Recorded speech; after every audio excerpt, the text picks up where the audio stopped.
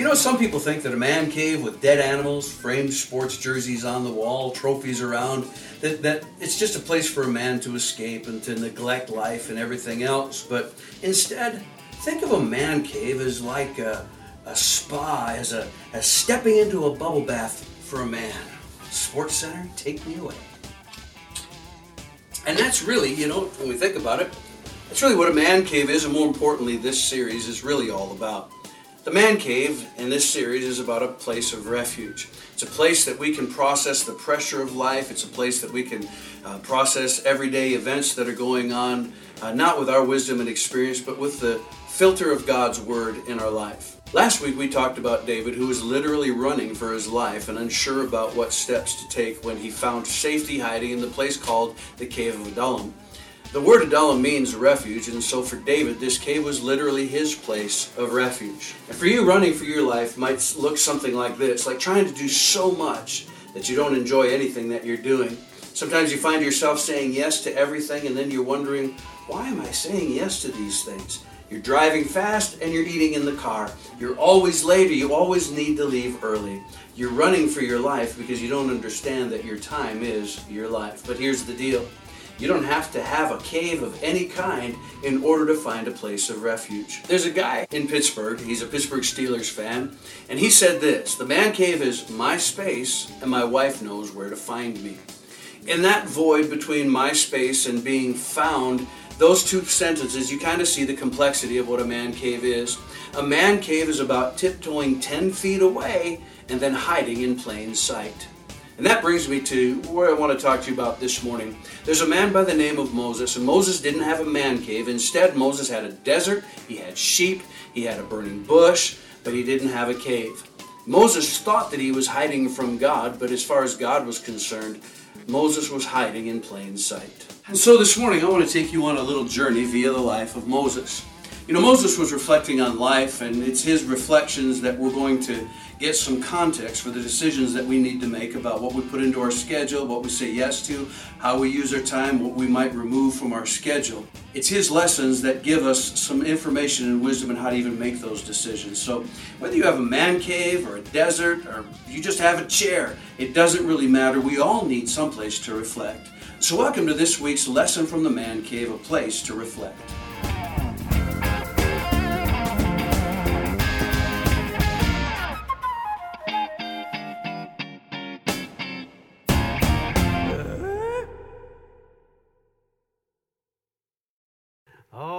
All right. Well, good morning, Joy Christian Center. Whoa, almost fell over there. Good morning. You gotta be careful when you get older. You stand up too fast. Anyway. Good morning. Welcome to Joy. We're glad that you're here today. We are, as Steph mentioned, on part 2 of our series, Lessons from the Man Cave, and a couple of things that I want to kind of lay some groundwork on before we jump into where we are headed this morning on a place to reflect. If you weren't here last week, let me just catch you up a little bit. You heard a little bit about kind of some of the thoughts of the man cave and really where I want to go. And I don't want it to become so man cave centric that some of you may lose sight of it. We did a wedding yesterday. We were privileged to be able to help a couple and do a wedding, and it was out on their property. And they have a shed that they built, and the shed has a really nice little deck on it. It's really pretty, kind of a cute little thing, and they call it her she shed. How many of you have heard of a she shed before? All right, some of you have. And guys have the man cave. Apparently women need she sheds, and that was her place for sewing, things like that. But whether you have a she shed, a man cave, a chair, whatever it is, I don't want you to just focus on that part of it. We're having a little bit of fun with it. But how many of you recognize that, first of all, men and women are different? Whoa. Amen. That was all the married people.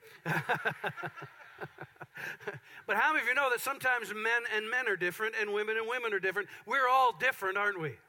I mean, really, when you get right down to it, we're all different. We've come from different walks of life. We've had different experiences. We've had different things that have gone on, different influences into our life, and we're all different. But one thing that we can all share in is that we've all had conflict, we've all had stress, we've all had pressure. And just like David, who was running for his life, when he came to the cave of Adullam, sometimes we're running for our lives. There are things that are going on that are happening around us. I wrote down a couple of things wow. I'll say it like this. Wow, that was tough. I felt like Moses, a stutterer there. Like David, many of us are running for our lives. If you find yourself telling people continually, I might be 15 minutes late, then chances are you're running for your life. If you might find yourself saying quite often to people, I'm going to have to leave a few minutes early, chances are you're running for your life. If you might say, I'll be there, but I'm going to miss the first few minutes, chances are you're running for your life. If you say to them, well, I'm going to be there, but I'm going to sit in the back so that I can slip out a little bit early, then chances are you're running for your life. If you are feeling guilty because you're at work, and you feel like you should be at home, or you're at home and you feel guilty because you should feel like you should be doing something work-related or something like that, chances are you're running for your life. And whether you're a man, whether you're a woman, whether you're young, whether you're old, if you're running for your life, you're missing out on some things, or you could be missing out on some things that God has for you. And so last week we talked a little bit about David, who, after he was anointed to be king, found that King Saul was wanting to kill him. He was wanting to take his life. And so David found refuge in this place called the Cave of Adullam. And again, Adullam means a place of refuge or refuge. And so David found this place, and he wrote some of the Psalms from that place that are very telling as to what was going on in his life. Well, I want to take a little bit different approach this morning. I want to talk to you about a different Bible character. And this Bible character did not have a man cave. He had a desert. The opposite of being confined, he was in a wide open space. And in this desert, he had a lot of sheep. He also had a bush that burned. He didn't have a cave, but he had an experience with God. And that's really the point that I'm trying to make in this series, is that we have points and times in our life that we really need to establish that connection with God and have him speak into our life. And this character's name is a man by the name of Moses, who I'm sure that many of you have heard of. You've heard of Moses, arguably the greatest leader in Israel's history. And there's some things that Moses can teach to us this morning if we're willing to learn the lesson. And last week we talked about stress and pressure. And this morning we're going to talk about a perspective of life and the ability to reflect. And I am quickly approaching my 58th birthday, which some people would say, well, that's really not that old. But as I like to say, this is as old as I've ever been before. So I don't know how to experience that. And the fact that I'm married to a woman who's actually beautiful. And I love you, honey. Aw. And somebody said to me one time, they looked at me incredulously asked me, wait a minute, actually Shelly's older than you are?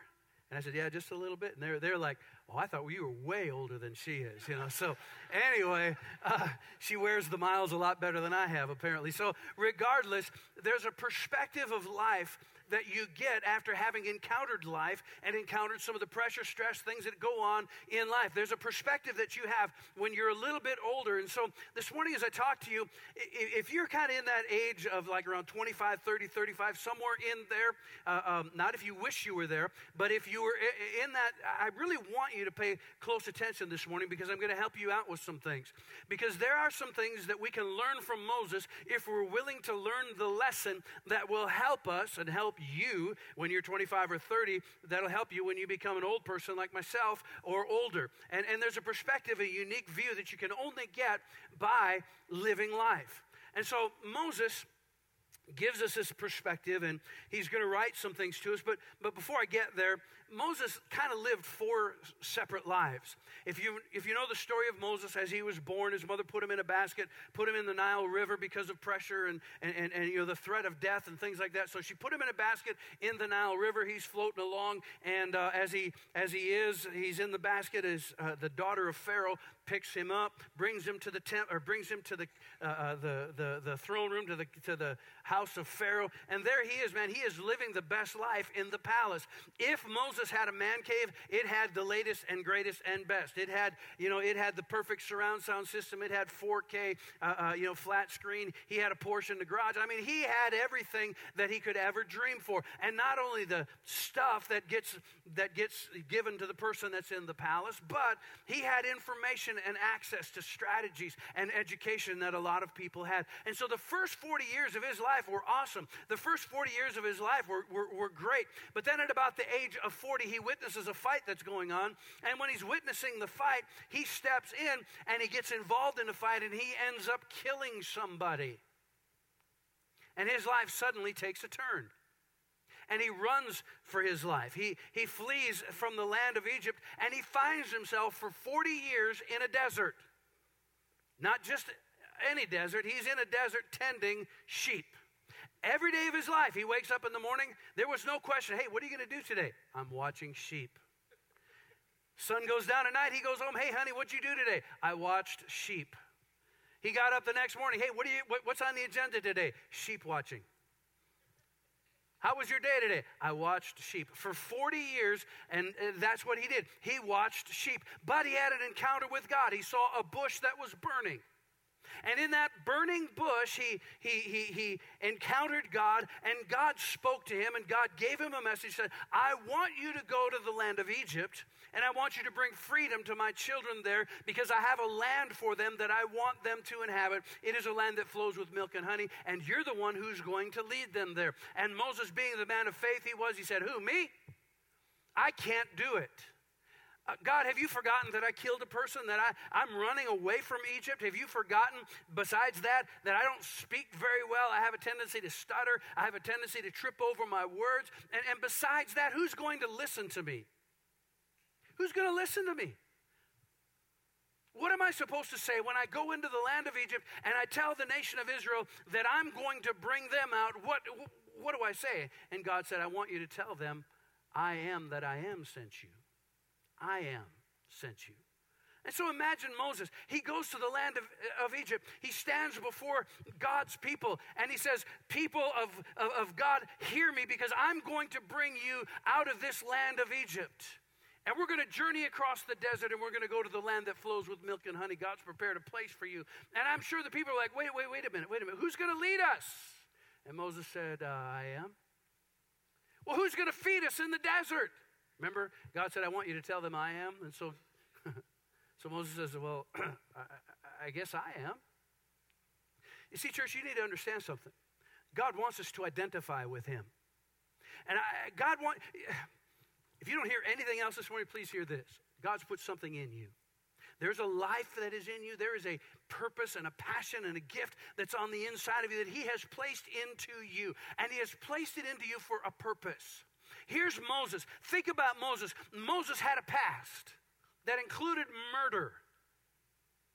He had a past that included failure. He had a physical disability, that he stuttered, and that he couldn't always put his words and thoughts into the right frame, and I think maybe caused people to kind of scratch their heads just a little bit. He had a lot of reasons that God couldn't use him, and he was ready with his list. God, don't you remember it? God, all of these things that he had in his list. And how many of you know you and I have a list many times too? We read the pages of the Word of God, and he says to us that we're more than conquerors. We will say, yeah, but what about my past? Yeah, but what about this? Yeah, but what about that? We approach God with the yeah, buts. Yeah, but. And here's Moses, who spends the first 40 years in the palace. Wonderful things. He spends the next 40 years of his life tending sheep. And then God appears to him, and at the greatest moment of his life, he now goes into the land of Egypt, and he leads the nation of Israel out of Egyptian captivity. The armies of Pharaoh are destroyed, and his fame is throughout all the land. And what does he get to do to enjoy all of that? He wanders for 40 years, leading a group of people who murmur and complain and are just cantankerous. They're just crumdudgeons. They're just no fun at all. They get out there for a while, and now they're criticizing Moses and his leadership. Who they were wanting, like, oh, Moses, you're the most awesome leader. And now it's like, hey, we want to go back to Egypt because we're tired. We're afraid. We're getting tired of this same old food and the same old routine, and they wanted to go back to Egypt. And I think Moses is like, in fact, it says in the Bible, there were times that Moses was like, God, this stiff-necked generation. Hard head, hard head. And there were other times that God was like, you know what, Moses, I'm going to wipe them all out. One person said, had God and Moses gotten mad at the same day, there would not be a nation of Israel. Because there were times that Moses was like, oh, these stiff-necked people, I just can't stand them. And then God was like, easy, easy, easy. And there were times God said, I'll wipe them all out. I'll make a greater nation out of you, Moses. And Moses was like, whoa, God, wait just a second. If you do that, there's going to be other people who know about your promise and your promise to the nation of Israel, and they'll criticize you, and that won't work. And just makes me wonder sometimes about our lives. Makes me wonder sometimes. And so for 40 years, Moses now is wandering in the desert. They're finally at the edge of the promised land. They're finally there. And then God says to Moses, Moses, hate to tell you this, but you're not going into the promised land. How many of you can see that after 120 years, how many of you can see that Moses has a perspective of life that maybe escapes other people? And that Moses has some things that he can teach to us and he can tell us about life that we should reflect on, that we should take some time to think about. And so in Psalm chapter 90, I want to read a couple of verses to you, but in Psalm chapter 90, and depending on which really smart scholar person that writes books that you read after, this was written either around his 80th year or his 120th year. And so he's giving us a perspective of life. And in Psalm chapter 90 and verse 1, he says this, excuse me, Lord, you have been our dwelling place in all generations, in all generations. Lord, you've been our dwelling place. You've been our home. You've been our place of refuge. You've been the place that we have lived in to all generations. Now, not every generation recognized that. Not every generation lived in light of that. But he is saying, God, you've been our home, our refuge for every generation. Verse 2, before the mountains were brought forth, or ever you had formed the earth and the world, even from everlasting to everlasting, you are God. There's nobody else that's like you. You're God. From everlasting to everlasting, to every generation, from before until right now, God, you alone are God. And Moses is recognizing something, that in the midst of every generation, and every generation has its peaks and its valleys. Every generation has its really good things and its really bad things. But regardless, with the good, with the bad, with the ups, with the downs, you look at Israel's history, there were times it was really awesome and times that it wasn't so awesome. He said, regardless of what was going on, in that present moment, God, you're God. And you have been God from everlasting, from the very beginning, before there were mountains and seas, and you're God today, and you will continually be God. You are the Alpha and you are the Omega. And I think what Moses was saying is, God, from everlasting, one bookend, to everlasting, the other bookend, we see God. And right here is where I am. God, you're everlasting to everlasting, but somewhere in the middle is me and us, we, the nation of Israel. We're right here. He goes on in verse 4 and he says this, for 1,000 years in your sight are like yesterday when it is past, and like a watch in the night. How many of you, and I think this is more for older people than younger people, but how many of you have ever said, man, it seems like time's going fast? Anybody? Shelly and I joke about it because she'll say something, and that wasn't that long ago. I said, honey, there isn't anything that happened that was less than 5 years ago. I mean, everything was at least 5 years ago or more. And we all, man, it just seems like time is going so fast. And that's what Moses is saying here. Moses is saying, I've lived for 120 years and I've seen a lot of things happen. And here I am at 120 years and it feels like everything's moving so fast. But if it's moving fast for me, God, how fast is it moving for you?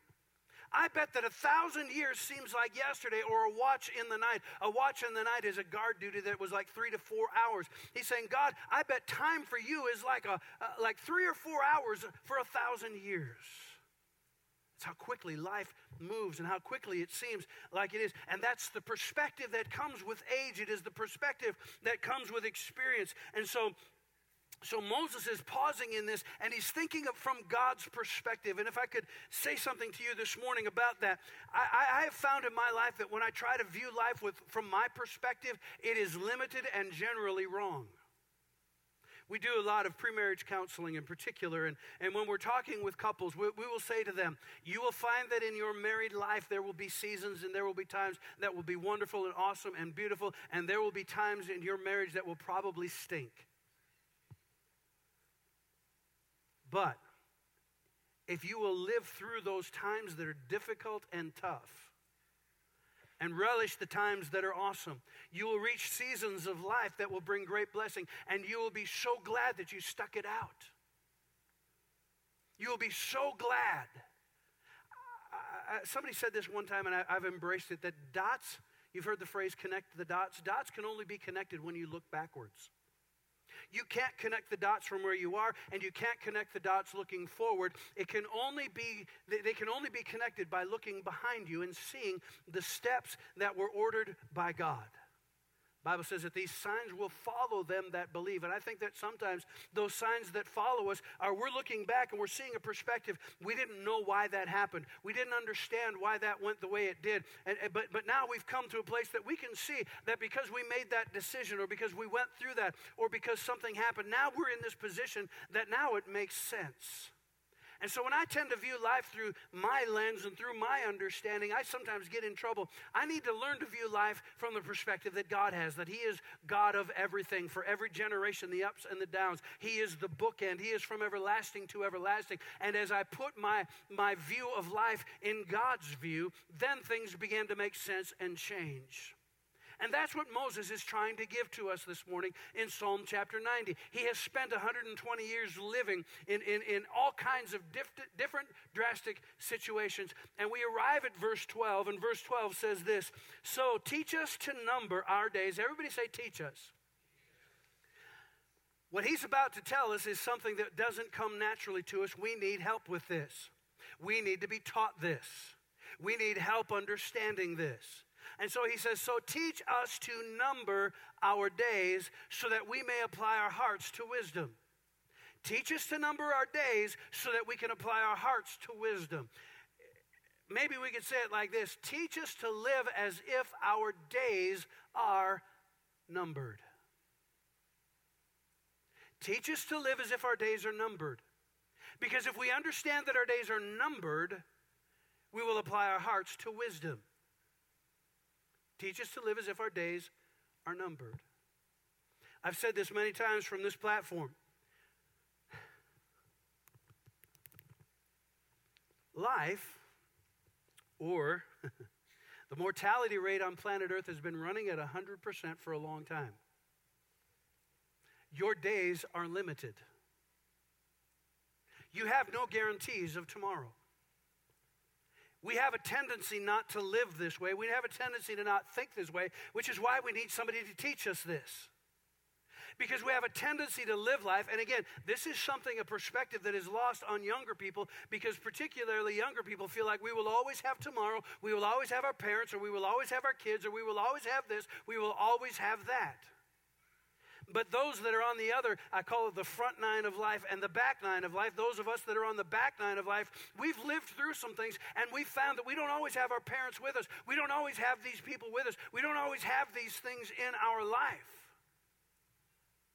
And so Moses is saying, Lord, teach us. Help us to understand that our days are limited. Because if I understand that, then it'll bring wisdom to my heart and bring wisdom to my life about how I live life, about how I view life, and about how I live out the plan of God for my life. We, as I mentioned, we do some marriage counseling and pre-marriage counseling in particular. And over the years, we've had some awesome brides. And a lot of these brides in particular, it's not always, but many times, it is the bride who understands that the days are limited. Feels like the groom understands the days are numbered, but the women understand that the days are limited. That there's the date that is out there, that is on the calendar. That's the date that we are going to say, I do. And if we're going to say, I do, we need a place, we need food, we need this, we need that. And they work backwards, and they use every day to carry out that one thing. That on that day, everything is prepared and everything is ready, because that is the day that they're going to be married. And so they live their life with the understanding that there's a deadline. Maybe some of you have heard this. There would not be a lot of things that would get done if it were not for the deadline. Amen? because we want to put off, we want to wait.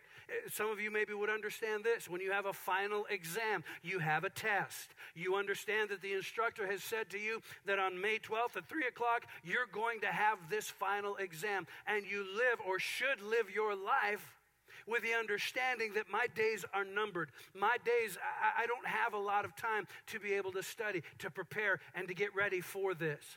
And because of that, I need to make decisions based in line with what I know is on my horizon. I know that there's going to be a time that the test is given, and that's why some of you have to cram for the test. Because why? You didn't use your time wisely. You didn't use your days wisely. And Moses is telling us something here. He's saying, teach us to number our days so that we can apply our hearts to wisdom. Help us to understand that we don't have unlimited time, and because our time is limited, we need to limit how we use our time. And it gives us a perspective. How many of you are familiar with a phrase? I think all of you probably are. The bucket list. How many of you have a bucket list? Anyone?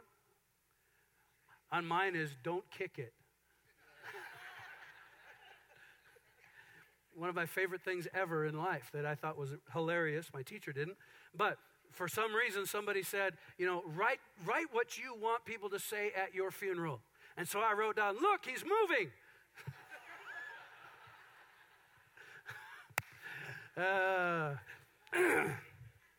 Well, right? I mean, anyway, ask a stupid question, get a stupid answer. I don't care what people live that way. So the bucket list. The bucket list is a list that we write down and we say, I want to do these things before I'm too old to do them. I want to do these things before I'm physically unable to do them. I have a challenge with Pat Fleming. He and I decided that when we're 100 years old, we're going skydiving. Problem is we need to write that down because I don't know if either one of us will remember that we actually said that we were going to do that. But, we'll hike up our Depends real tight and we'll go for skydiving. So anyway, was that out loud? Sorry. Sorry about that. So again, he says, teach us to number, meanwhile, back at the sermon, so teach us to number our days that we may gain a heart of wisdom. And so, when it comes to reflections and thinking about life, it's good for us at times to consider and to contemplate and to reflect on the brevity of life.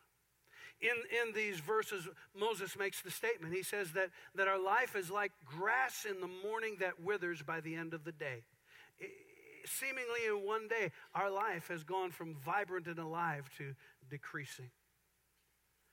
And he says we need to live our life with the understanding that we don't always have forever, that we aren't always guaranteed. You've heard stories like this where people have said when they've reached the end of their life that most people don't say, I wish I would have spent more time at work.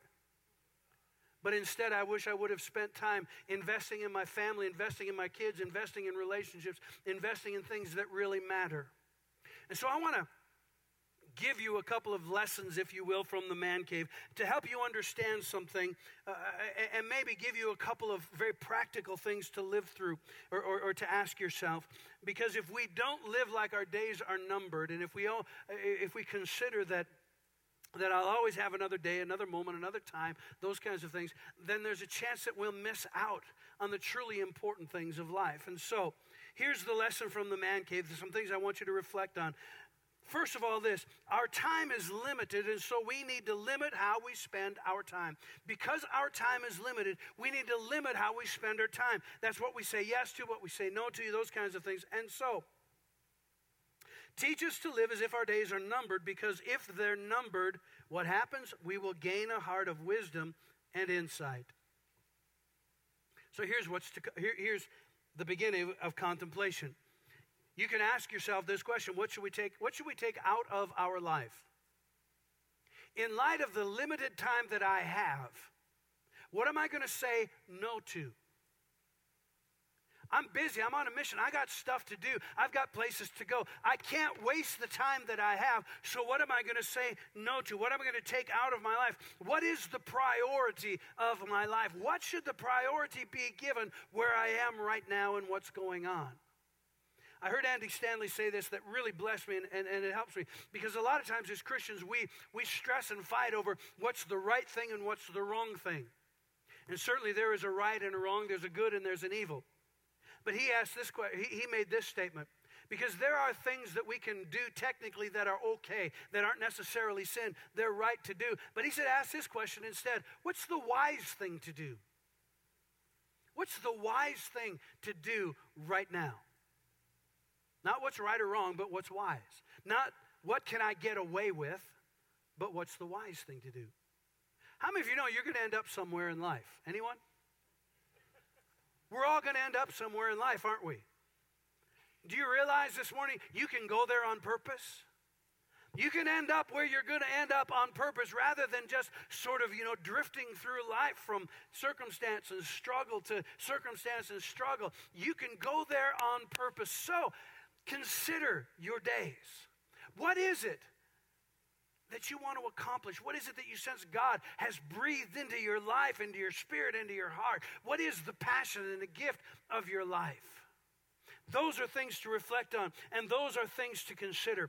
If you're a believer here this morning, if you've made Jesus the Lord of your life, and you live your life with the knowledge that Jesus Christ died for you, that he shed precious blood for you, and you believed that he died and that he rose again, and you've confessed him as Lord, and you're born again, there's a difference in your life. And there's a difference with how you should live your life, because the Bible says that you're not your own, that you've been purchased with a price, and that somebody else lays claim to your destiny. Scripture tells us in the book of Ephesians that God has a plan for you before the foundations of the world. That's in Ephesians 2:10. We don't have the scripture up there for you, but in Ephesians 2:10 it says that God's given you a plan. He has a plan for you from before the foundations of the world. And the moment that you were given birth to and that you were born and you breathed your first breath, I think God was in heaven going, woohoo! He's alive! They're here! I've been waiting and waiting and waiting until they get here, and I've got this awesome plan for their life. And so we're to live in light of that. And in Ephesians chapter 5 and verse 15, there's a scripture, and I'm reading it from the New Living Translation. It gives it a little bit of a different breath or life. And it says this, it echoes, I think, beautifully what Moses said. Verse 15 says, be careful how you live. Be careful how you live. Don't just live dictated to by the happenstance of life and the circumstance of life and what's the crowd doing and what's everybody else doing. Be careful how you live. Don't live like fools. Live like those who are wise. Make the most of every opportunity in these evil days. Don't act thoughtlessly, but understand what the Lord wants you to do.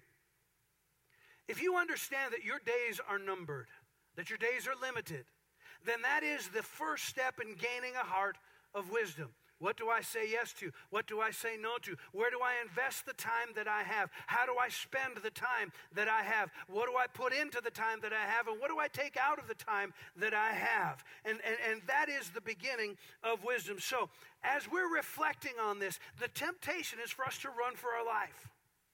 The temptation for us is to run and fill our life and to cram our life with so much stuff that we don't enjoy any of the stuff that we have. And perhaps you reach a stage and point in life where you're saying, why am I doing all this? What's the purpose? What's the use? Why? Why? I don't want us to find that place of life. And so, last week I ended with this thought. I end with the thought really of this, that when we're running for a life, we're running for a life because of fear. We're afraid of some things. And I want to expand that and give you some other things to reflect on this week, to think about this week, because this will help you in determining how do we live and how do we determine the days and the time that we, or how do we determine what we put into the time and days that we have. We're running for a life many times because we're afraid. And this is a couple of the things that we're afraid of. We're afraid that if we don't run for our life, that we're not going to make it. And here's what I mean by that, and here's what I'm going to ask you to reflect on. What's the it that you're running after? There are a lot of people, and I'm sure you've heard this as well as I have, there are many people who have reached the end of their life that found out that the it wasn't what they thought the it would be. And they, at that point of life, would recognize, I have wasted so much of my life. I've chased the wrong it. So what's the it? I'm afraid I won't make it. Well, you need to determine. You need to find out what is the it that I want to arrive at the end of my life. Other people say, well, I'm afraid I'm going to fall behind.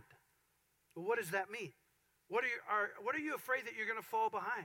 Are you afraid that you're going to fall behind other people? Are you afraid that you're going to fall behind what we might say are the heathens or the people that aren't born again, that haven't made Jesus the Lord of their life? Are we afraid that we're going to fall behind others? Are we afraid that we're not going to keep up with the Joneses? Hopefully your life is more than keeping up with the Kardashians. What is it that we're trying to keep up with? Or are we trying to keep up with the call and plan and purpose of God for our life? We have a destiny to fulfill. We have a life to live. We have a call of God on our heart. We're afraid that we're going to end up poor. This drives the fear of a lot of people. I'm afraid that I won't have enough, that I'm going to be poor. Well, you need to define what poor is. Because I would guarantee, I bet this morning that there are people who are sitting here today saying, if I just had another $10,000 a year, everything would be awesome. Everything would be wonderful. If I just had another $5,000, if I was just making another $2 or $3 a year, or an hour, I'm sorry, if I was just making another couple bucks an hour, that would be awesome. But you're sitting here today thinking that, and today you're making $5,000 more than you were 5 years ago, and you were thinking 5 years ago, if I just had another $5,000, everything would be okay. You need to define what's poor. You need to define the standards of your life. So here's Moses giving us this perspective of life. He's lived for about 120 years. He's seen a lot of ups and downs, good and bad. And he's recognized that from everlasting to everlasting, God is God. And God is in control. And God has given us His one and only life to live, and that we need to number our days so that we can apply our hearts to wisdom. And he finishes this chapter in verse 12, and he says this, or verse 17, let the beauty of the Lord our God be upon us. Let the beauty of our God be on us. And establish, notice, is the work of our hands. Yes, establish the work of our hands. You know, church, there's something beautiful in reaching the end of your life and being able to say that God's blessed the work of my hands. That I've submitted my way to God's way, that I've submitted my life to God's life, that I've submitted my plan to His plan. Rather than living out my plan and asking God to bless my ideas and fix things that I screwed up, I've just submitted my way to His. And so with your heads bowed and your eyes closed this morning, I want to ask you a couple of questions. I want to ask you to think about a couple of things. What is the it that perhaps you're chasing? What is the fear of falling behind? What does that look like? How is it that God has put and placed a call on your life? He's given you a gift and a passion to a purpose. And in that purpose, are we applying our hearts to wisdom?